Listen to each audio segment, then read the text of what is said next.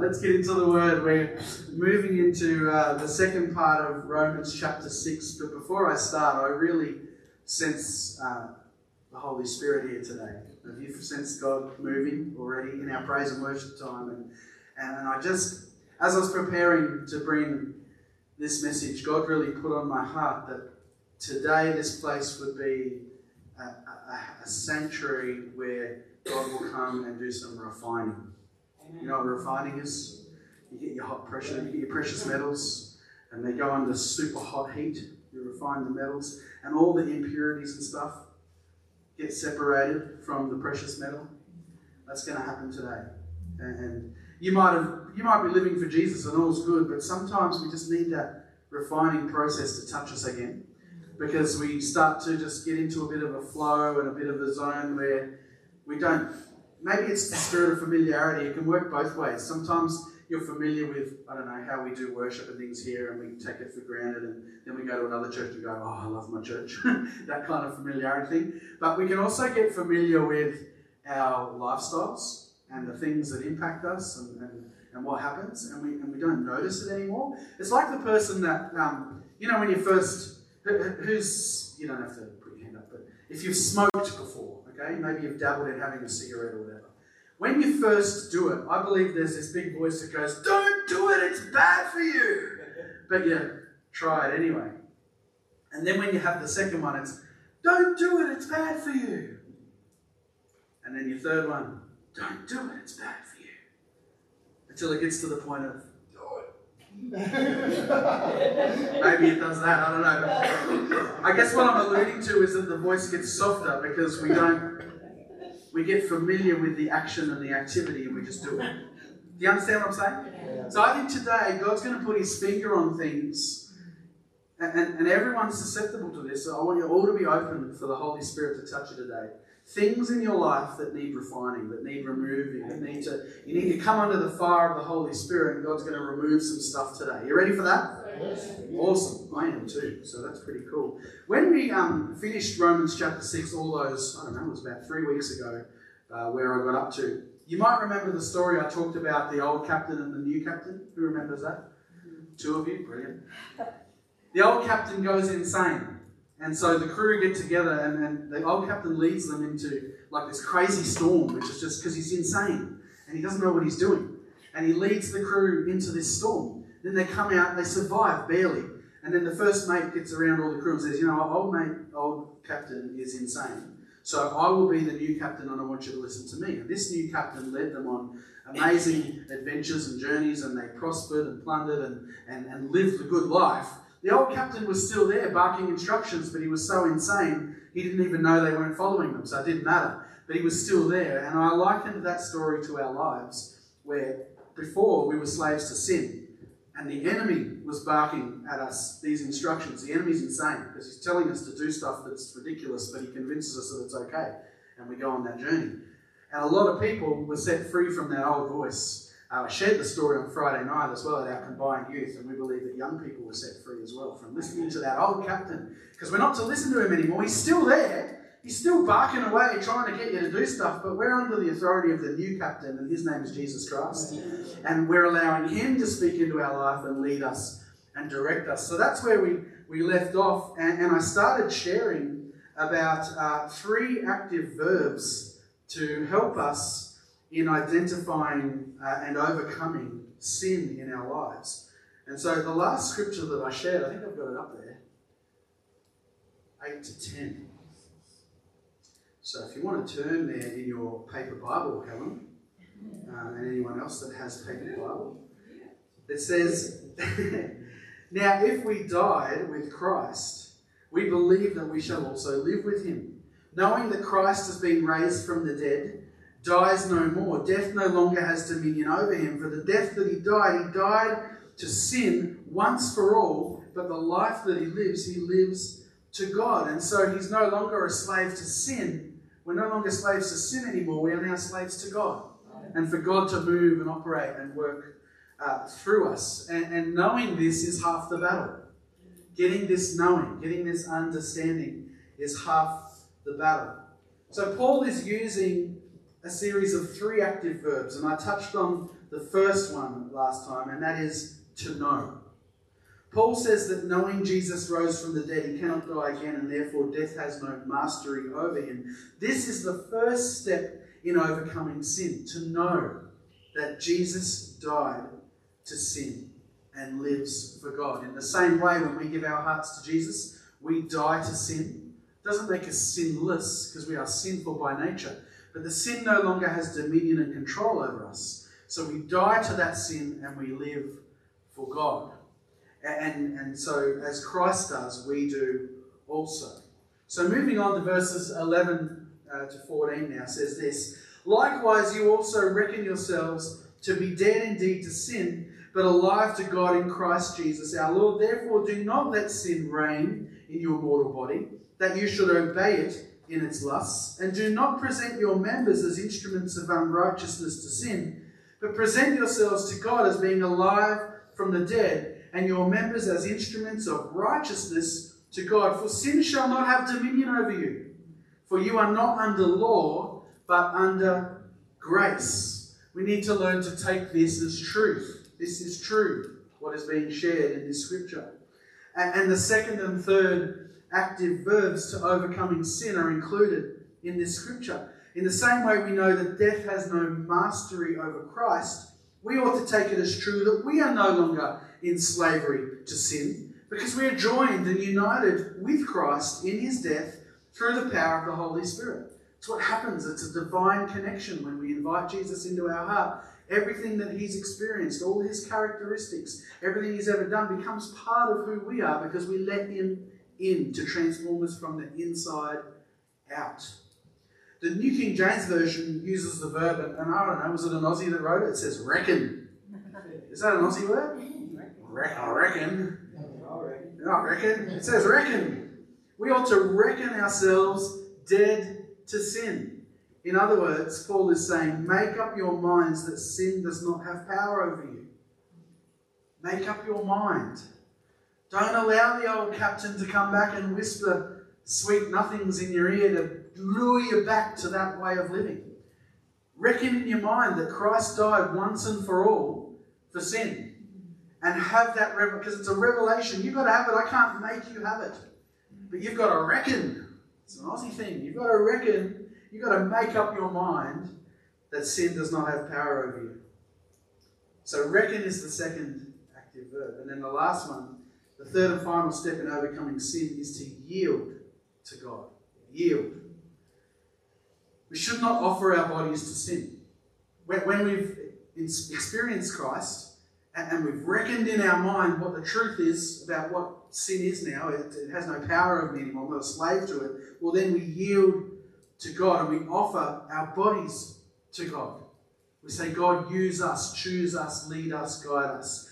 It's not a matter of doing nothing. You don't just experience Christ and do nothing, but it's a matter of doing the right thing and making that choice in your mind. I understand what Jesus has done. He died for my sin so that I could be free. So I don't have a desire to do that anymore. Now I'm going to trip up and make a mistake, but my desire is not in that stuff. My desire is to present myself a living sacrifice and live for Jesus all the days of my life and do what he's called me to do. That's the transformation that happens when we go from darkness to light. It's a change of attitude and desire. Because all of a sudden we don't want to live that life anymore. If we've truly experienced the radical transformation of Jesus and invited him into our heart, we don't want to be that person anymore. You remember the song, I'm no longer a slave to fear. Fear represents sin. All of that stuff. I am a child of God. It's so true.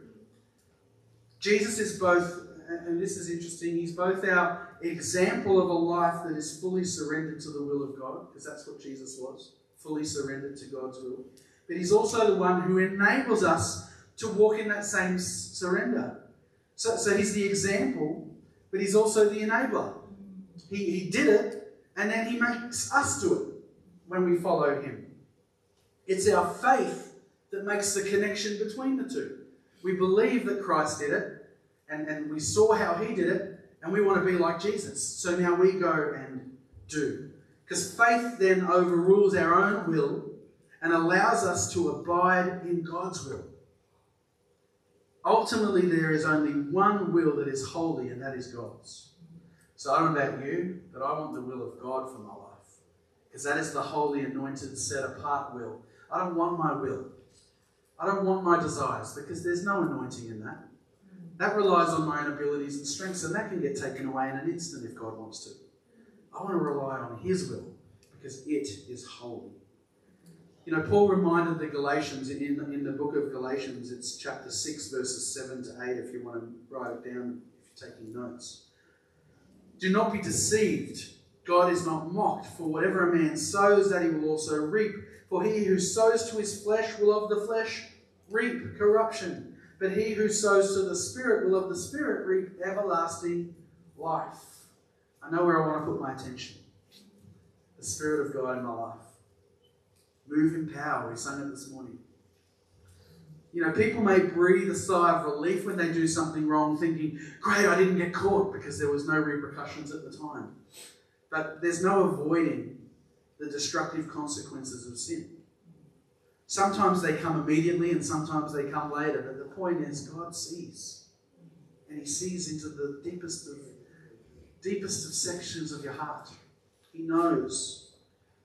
We have to live in these bodies the rest of our lives on earth. This is our earthly body. And just as Jesus carries scars on His hands and His feet to identify what He went through for us, well, sin can leave a scar on us. It may not always be a visible scar, but it can be an internal scar. Hurts, deep grief, a broken heart. All these things can identify sin in our lives. But when we realise that God sets us free from sin, that we are no longer slaves, you know what, the scars are there, but we rise above the condemnation, because there's no condemnation for those who are in Christ. We rise above the old captain's insane voice. In fact, my prayer for all of us is that He's always going to be there, but that His voice would get softer. And that God's voice would be what you hear first and foremost in your life. The loud, dominant voice that we're listening to. Paul says, do not present your members as instruments of unrighteousness to sin, but present yourselves to God as being alive from the dead. Well, this is a faith offer. That's what's happening here. Your body will fight against a righteous walk with God. Your natural inclination is to walk away. You don't want to follow that thing.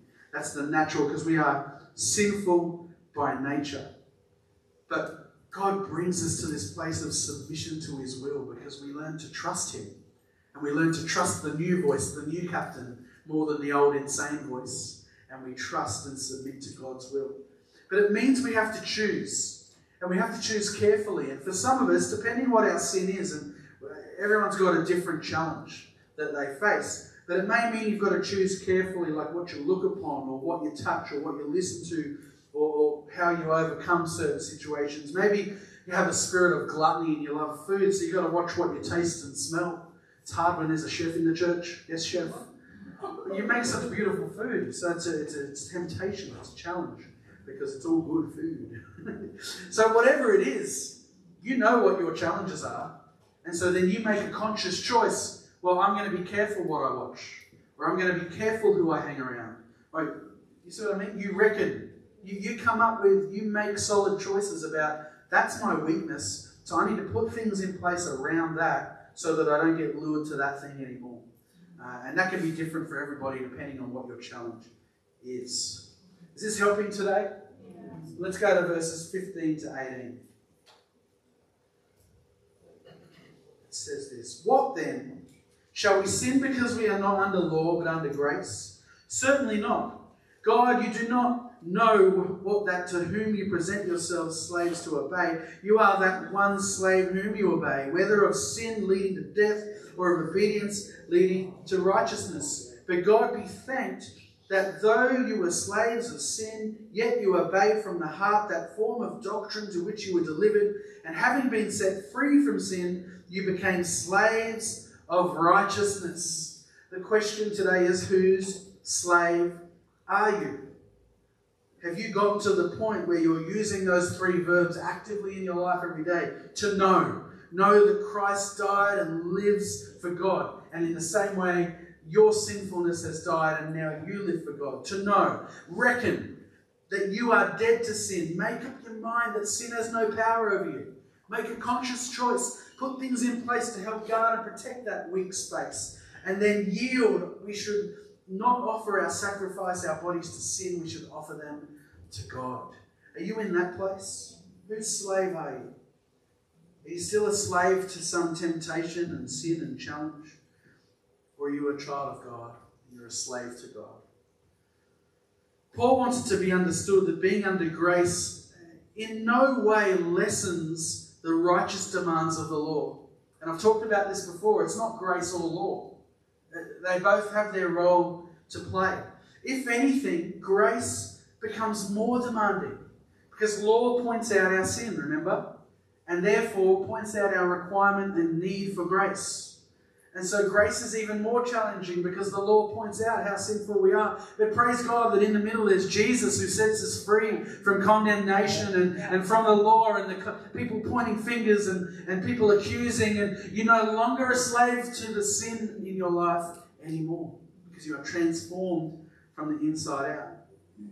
It's any wonder that Paul used the analogy of a slave because in the Roman Empire, people became slaves in many ways. You know, one way you were born into a slave family, perhaps you were born into one. Another way is to be captured in battle, and then you became a slave. Another way was to be forced into slavery. If your nation was taken over, well, you're now a slave. And then the last way is, and this is an interesting one, if an otherwise free person went into another person's house and acted as a slave, well, under Roman rule, if the person did this, he or she was a slave. Wow. Somebody chooses to go and serve in someone's house, they're now a slave. That's how the culture worked at the day. So the idea was, as a man does, so is he.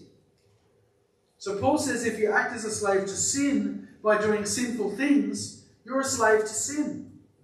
If you act as a slave to God by doing good things, well then you're a slave to God. As a man does, as a man thinks in his heart, as a man does, so is he.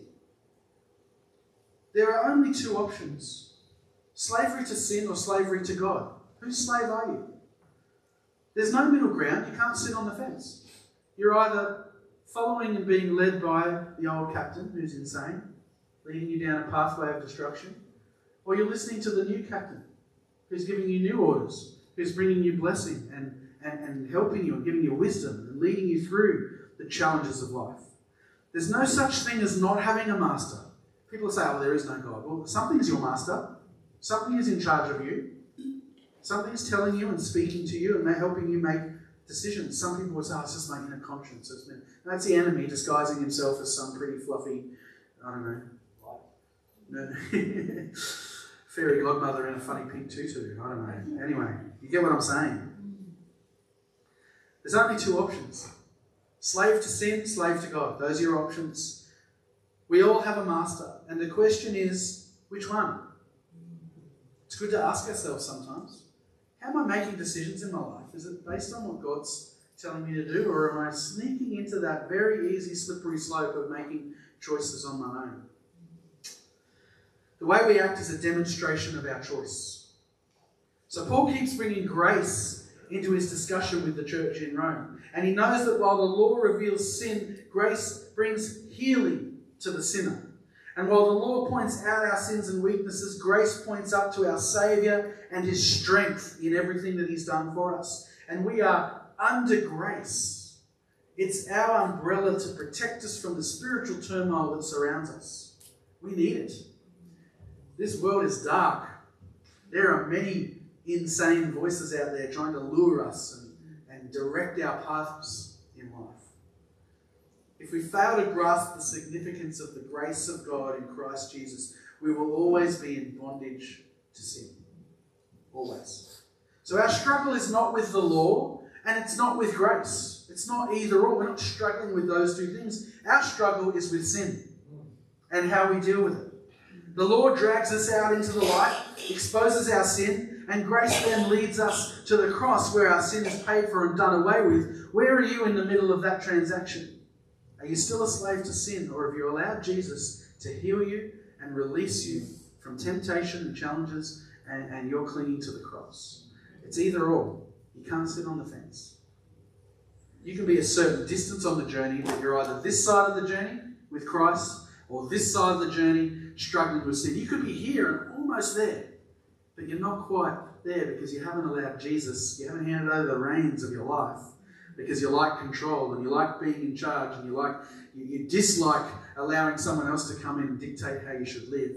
And you're just here and you're almost there. And God's just saying, I'm right here with open arms, waiting to embrace you, waiting to receive you, and waiting to transform you from the inside out. You've just got to let go and let God come in.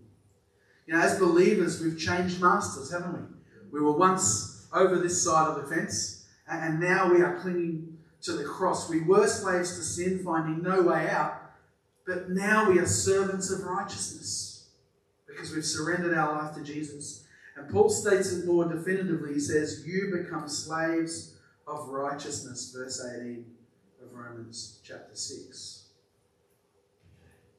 Verse 19 says this, I speak in human terms. This is him talking about the slavery. Because of the weakness of your flesh. For just as you presented your members as slaves of uncleanness and of lawlessness, leading to more lawlessness, so now present your members as slaves of righteousness for holiness. Amen. I like Paul because he just talks in a language that we can understand. That's why he talked about it. He's writing to Rome at the time, and slavery was such an issue that they would be aware of. So when he talks in those terms, they got it straight away. The Roman church would have known all about slavery because they would have known its advantages and disadvantages, how it worked, its binding nature, and how to avoid it and how to enter it. So Paul talks in terms that they understand. And I like that. I like that I can pick up my Bible and read it and understand it.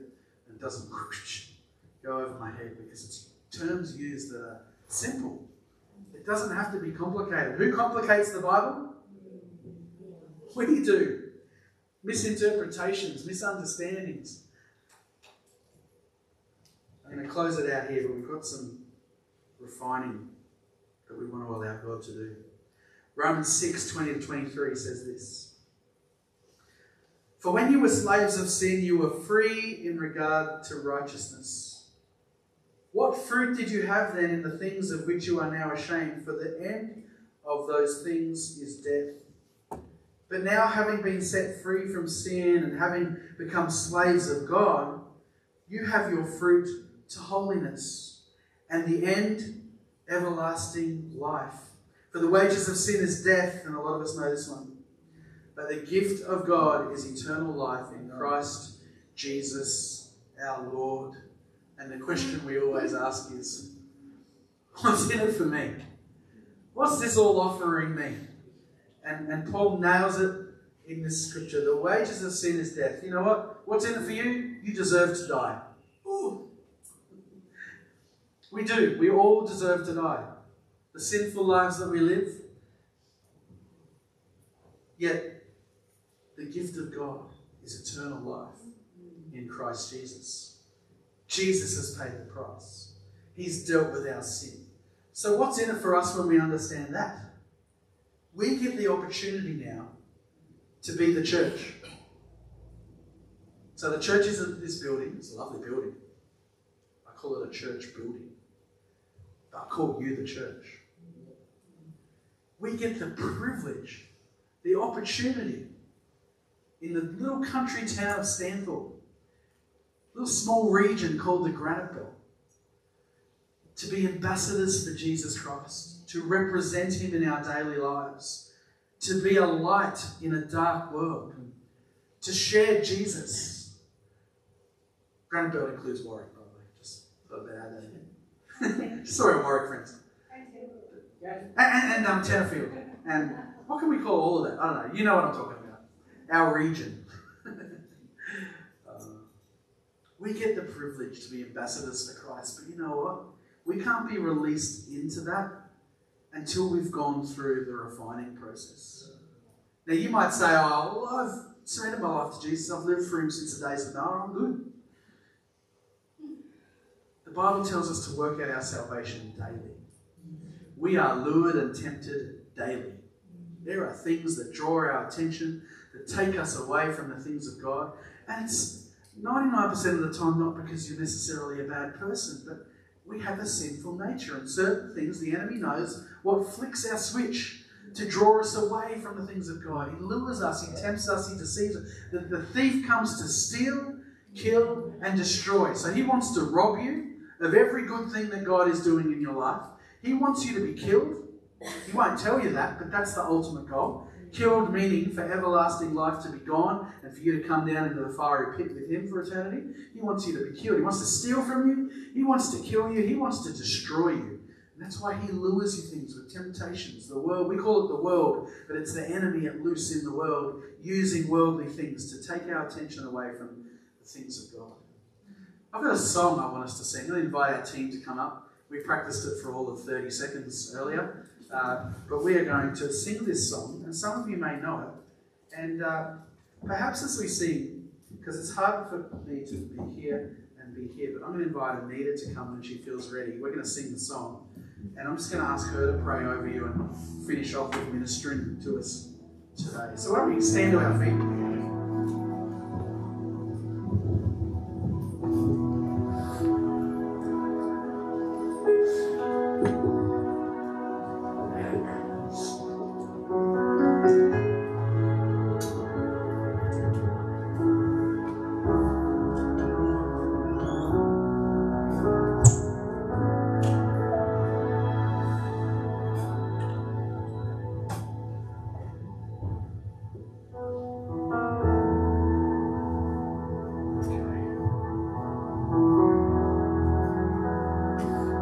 You may want to check up the back. I think I put the words there.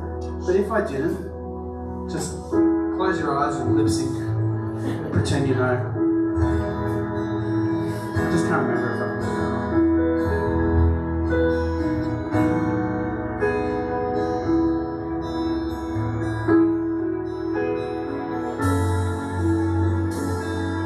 That's enough. That's alright, this will work. Just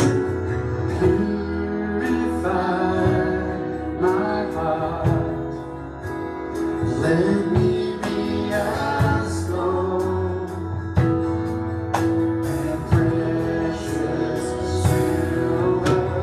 Purify my heart. Let me be as gold. Purified as fire. Refined as fire.